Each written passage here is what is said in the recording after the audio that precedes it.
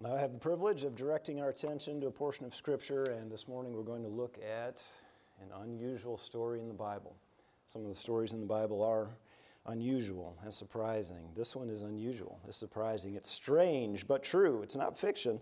It actually happened, but it's strange. Maybe you've heard that expression before, strange but true. Have you heard that before?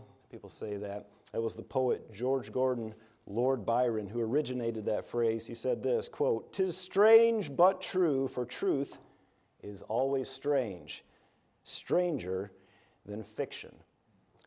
And years later, the author Mark Twain followed him up and he said, yes, truth is stranger than fiction because fiction has to make sense.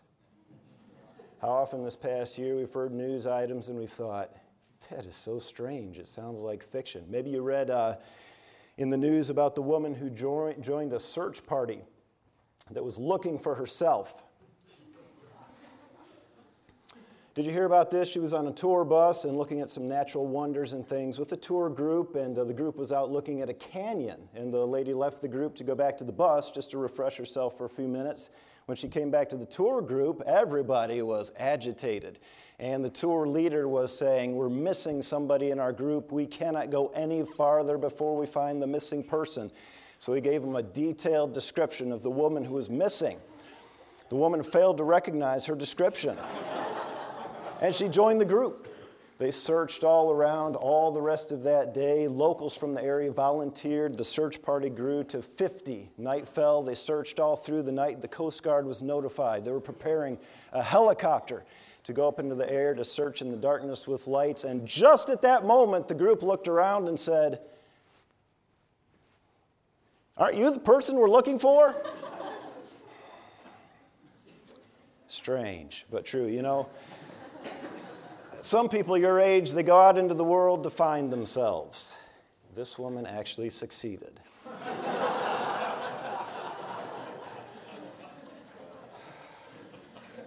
Now this story in Luke chapter 17, strange but true. Some surprising things happen in this story in Luke 17, and Luke, the gospel author, is highlighting for us how unusual this is, that 10 men could be cleansed of leprosy. 10 men could have their death sentence reversed and new life given to them by Jesus, and 9 of them could fail to say thank you.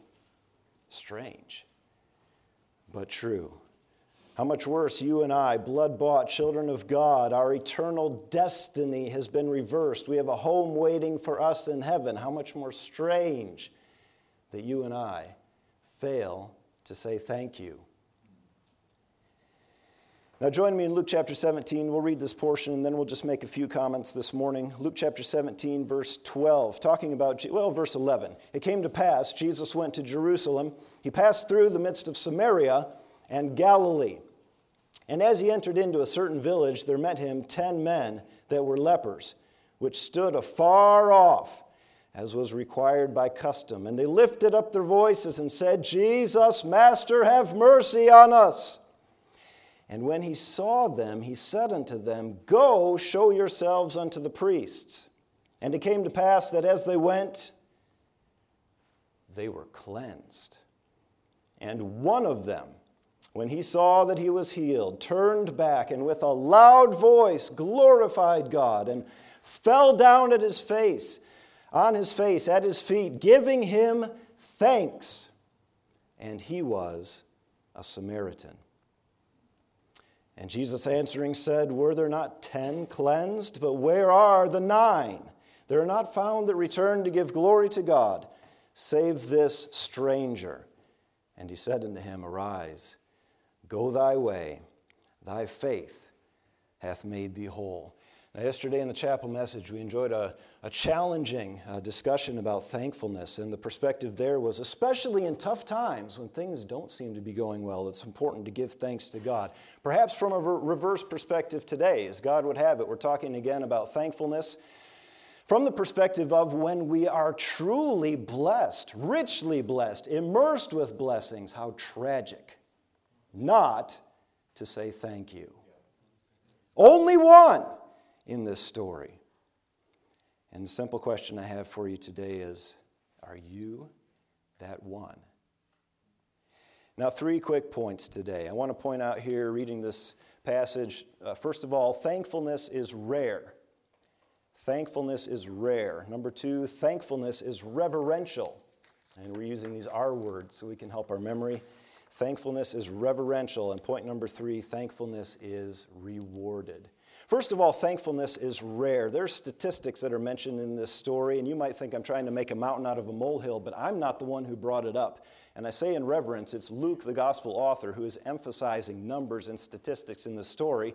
And further, it is Jesus, the master, who is emphasizing numbers here when he asks these specific questions. How many were healed? How many were cleansed? Sometimes we joke about using statistics in preaching and public speaking. Sometimes they sound as if they're made up, but you can't argue the fact that statistics do get our attention.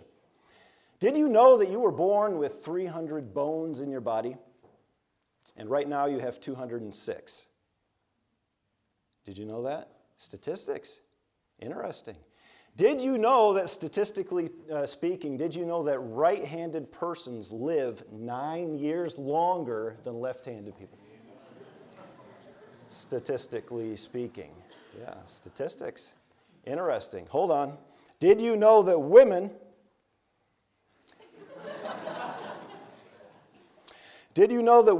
blink nearly twice as often as men? How many of you are thinking about blinking now? Just in case you have a fear of sharks, here's a good statistic for you. This is comforting to know. Don't worry about the sharks. Did you know statistically you are twice as likely to be bitten by a New Yorker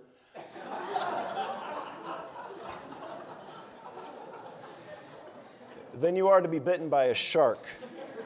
Statistics. Okay, now statistics are highlighted in this passage, and we're having a little fun here, but I need some people to help me out, people who are good at math this morning, all the math majors. I want you to chime in here. Look at this passage. At the beginning of the passage, how many men were lepers? How many men were lepers at the beginning of the passage? Okay, now Jesus said, I want you to just go. How many of those men responded in faith? 10. How many men were healed? 10 out of 10. I mean, when Jesus does something, it's 100%. It's good. And it's thorough. 10 out of 10. 100%. On the other hand, how many returned to say thank you? 1 out of 10. Now that's a little surprising. That's a little shocking. But I think that actually reflects reality. Do you think that you and I, thinking about the blessings that we've enjoyed in our life from the Lord, thinking about the many gifts He's sent our way, do you think that you and I have even risen to the level of saying thank you 1 out of 10 times?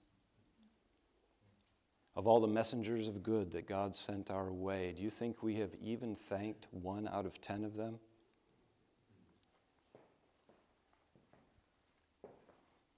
Statistics. I recall several years back there was a class that went through school here, and I think you know how this is. Each class has its own personality and reputation. This class had a reputation of always saying thank you to professors in a special way. Now, when the class comes in, they're together for several courses. You know how it is. And then time goes on, and they don't get together as often. But this class, they had that reputation. Every time that they were together for a certain course, they always did. They went out of their way. They did something special to say thank you to the professor. I'm sure we would all agree that's good. That's a good thing to do, right? The question is, why only one class? You might think it's just chance. All the really grateful people just ended up in that class. And no, as a matter of fact, it was just 1 or 2 individuals in that class that always made sure that the class got together and said thank you. Listen, one grateful person can make a huge difference. And I'm just asking, are you that one? Are you that one? I don't have time to tell the story, but I recall a time in my life when I was your age, between my freshman and sophomore year of college, and I was critical of some leaders of a missions trip. They didn't take time to say thank you, and I had those thoughts in my mind, but you know what? I was part of that group. I could have been that one. And I didn't. I didn't step up and say anything. Are you that one? Thankfulness is rare, but you can be that one. You could be that one today. Thankfulness is rare. Number 2, thankfulness is reverential. Thankfulness is reverential. Now, in any well-written story, part of characterization is understanding the motivation of the characters. And a good author is always going to give you some hints as to why the characters do the things that they do. It's no different in the Bible. Here, when we read that 9 people turned around and left and 1 person returned and said, thank you, the question immediately springs to our mind, why? What motivated this one person to say thank you? And Luke, of course, gives us some very obvious clues. He says this one was a Samaritan. Now, you know all about that, don't you? Even in John chapter 4, we read these things in the scripture. The woman at Sychar, she was so shocked that Jesus would talk to her because the Jews have no dealings with the Samaritans. She didn't deserve it. Later on, Jesus refers to this man and he said, nobody said thank you except for this, what? Stranger. That's an unusual word. It's a word that apparently is not used in the classical Greek of those days, but it is used in the Bible pretty frequently to indicate an outsider, a foreigner, somebody who is not part of the group. Why do you suppose this one was motivated to say thank you? Because he was the one who was convinced beyond a shadow of a doubt that he didn't deserve it. Now look, I can't speak for anybody else, but I'm sure that at the end of the day, when we fail to say thank you, it's because essentially we think we deserve it. Here's what one author said. The thankless person counts any benefit as his just due, for which he feels no sense of obligation or need to return thanks. We heard Romans chapter 1 referenced yesterday, and I won't take time to dive into that, but it's very obvious that thankful people are the ones who know the one from whom all blessings flow. Thankless people are the ones who reverse God's system and put themselves at the top.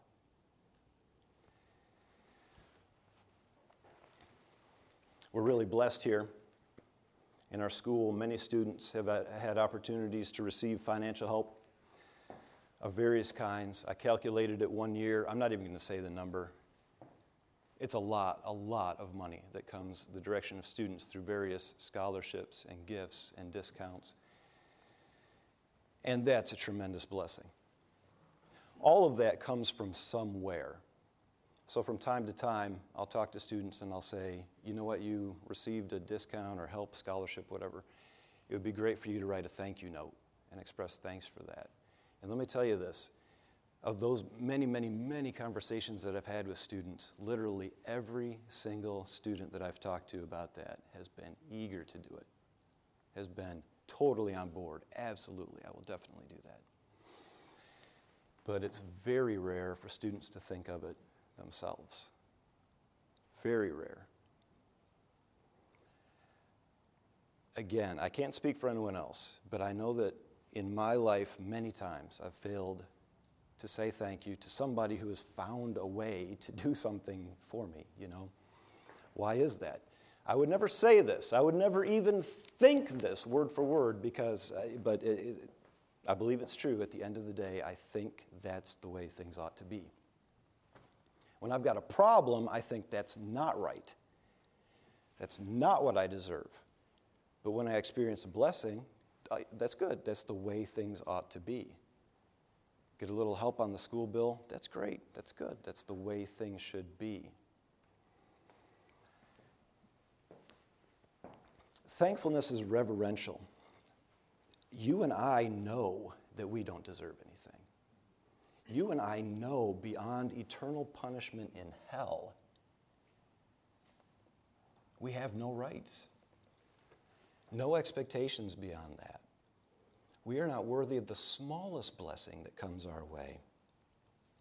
I read a book recently that was a book on business management written by an unsaved author. It was from a secular perspective, and the whole idea of the book was an analysis of positive business cultures. So there was a study done of a lot of different companies and corporations that were seen as having a very positive business culture.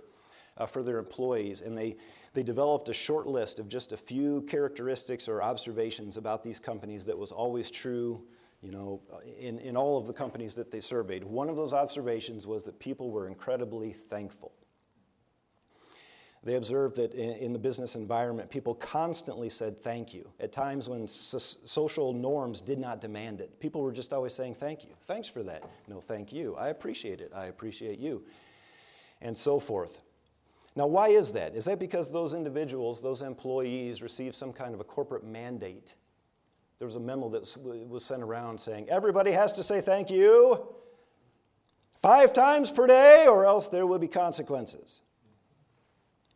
No, those people recognized they were part of something bigger than their own petty concerns. Whatever business they were involved in was doing something real and valuable. They were making a difference in the world, and they were excited about it. Look, if those people recognize that, how much more a Christian? Nobody in the world should outthank a Christian. We know that every good and perfect gift comes from above, from the Father. We should say thank you. There's a difference between being generally appreciative and feeling generally happy. Look, those 9 lepers who ran away, they were happy. They felt happy. Am I right? They felt happy, but they did not say thank you. Only one did. Are you that one? Finally, thankfulness is rewarded. There's a special, deep, rich blessing for the one who is willing to stop and humbly say thank you. At the end of this passage, verse 19, Jesus said to this one man, "Arise, go thy way, for thy faith hath made thee whole." Now that word, that expression, made thee whole, is the word for saved. That's a different word than the description that we read of the other 9 lepers. Luke says the other 9 lepers were healed and they were cleansed. Those are words that relate to physical healing, some kind of benefit in the physical realm. This word, made thee whole, definitely has deep spiritual connotations. It is literally the word in the Bible that we think of when we think of salvation. That's the word. It's the same exact word as we find in Matthew chapter 1, verse 21. Call his name Jesus because he will save his people from their sins. It's the same word that's used in Luke chapter 7 when Jesus was addressing a sinful woman and there was no miracle of physical healing involved at all. And he said to the woman, "Thy faith hath saved thee." And it's clear that Luke is bringing out a contrast here. The other 9 did receive blessings. When they ran away without saying thank you, did Jesus immediately reverse the healing? That's it. You didn't say thank you. You got the leprosy back. No, they didn't say thank you. They were superficially happy, and they were also superficially blessed. Okay, but there was one who took the time, who fell down at the feet of Jesus, and he received a spiritual salvation. A spiritual, personal, deep, and meaningful relationship with Jesus. One author said this, the others, quote, "The others only got the outward cure. He alone got the spiritual blessing." Alfred Edersheim says this, quote, well, he's in the context, he's talking about it wasn't really surprising that these 9 were so happy about what happened, but it was far different to turn back and fall down at his feet in lowly worship and thanksgiving. That made the man a disciple.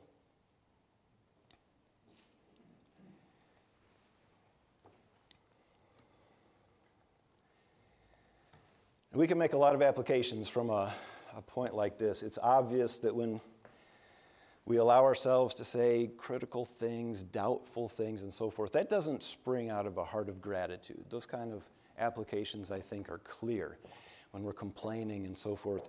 That's not gratitude. Let me just quickly talk to you about the idea of self-preservation. Self-preservation. Some of the deepest, richest experiences that you'll have in the life of ministry look like big problems at first. And when you embrace those problems with gratitude, it makes all the difference. You'll find some of those experiences, those will be the richest, most blessed experiences that you'll have. I'm a little concerned because I think some students are getting into the habit in school of getting through when challenges come up, Self-preservation kicks in. We don't view those challenges with gratitude. We view it as problems and extra pressure, and we're not sure if we can do it. It's too hard. It's too much. When you don't embrace those things with gratitude, you might be superficially blessed. You might be superficially happy about the experiences that you have. When you're ungrateful, you're still blessed. But you don't have that deep, rich spiritual blessing. There's always that one who says, okay, this looks like a really big challenge, a really big problem, but I am so grateful that God even allows me to do this. That God would even allow me to be involved in something like this. Some folks, you'd think they were being martyred when an extra, rehearsal or something comes up.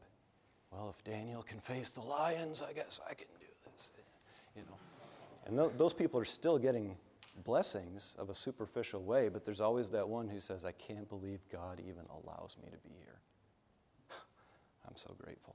And that person, every single time, is the one who gets the rich spiritual blessing. Psalm 22, verse 3, referring to Jehovah, our Lord, says, He is the one who inhabits the praises of Israel.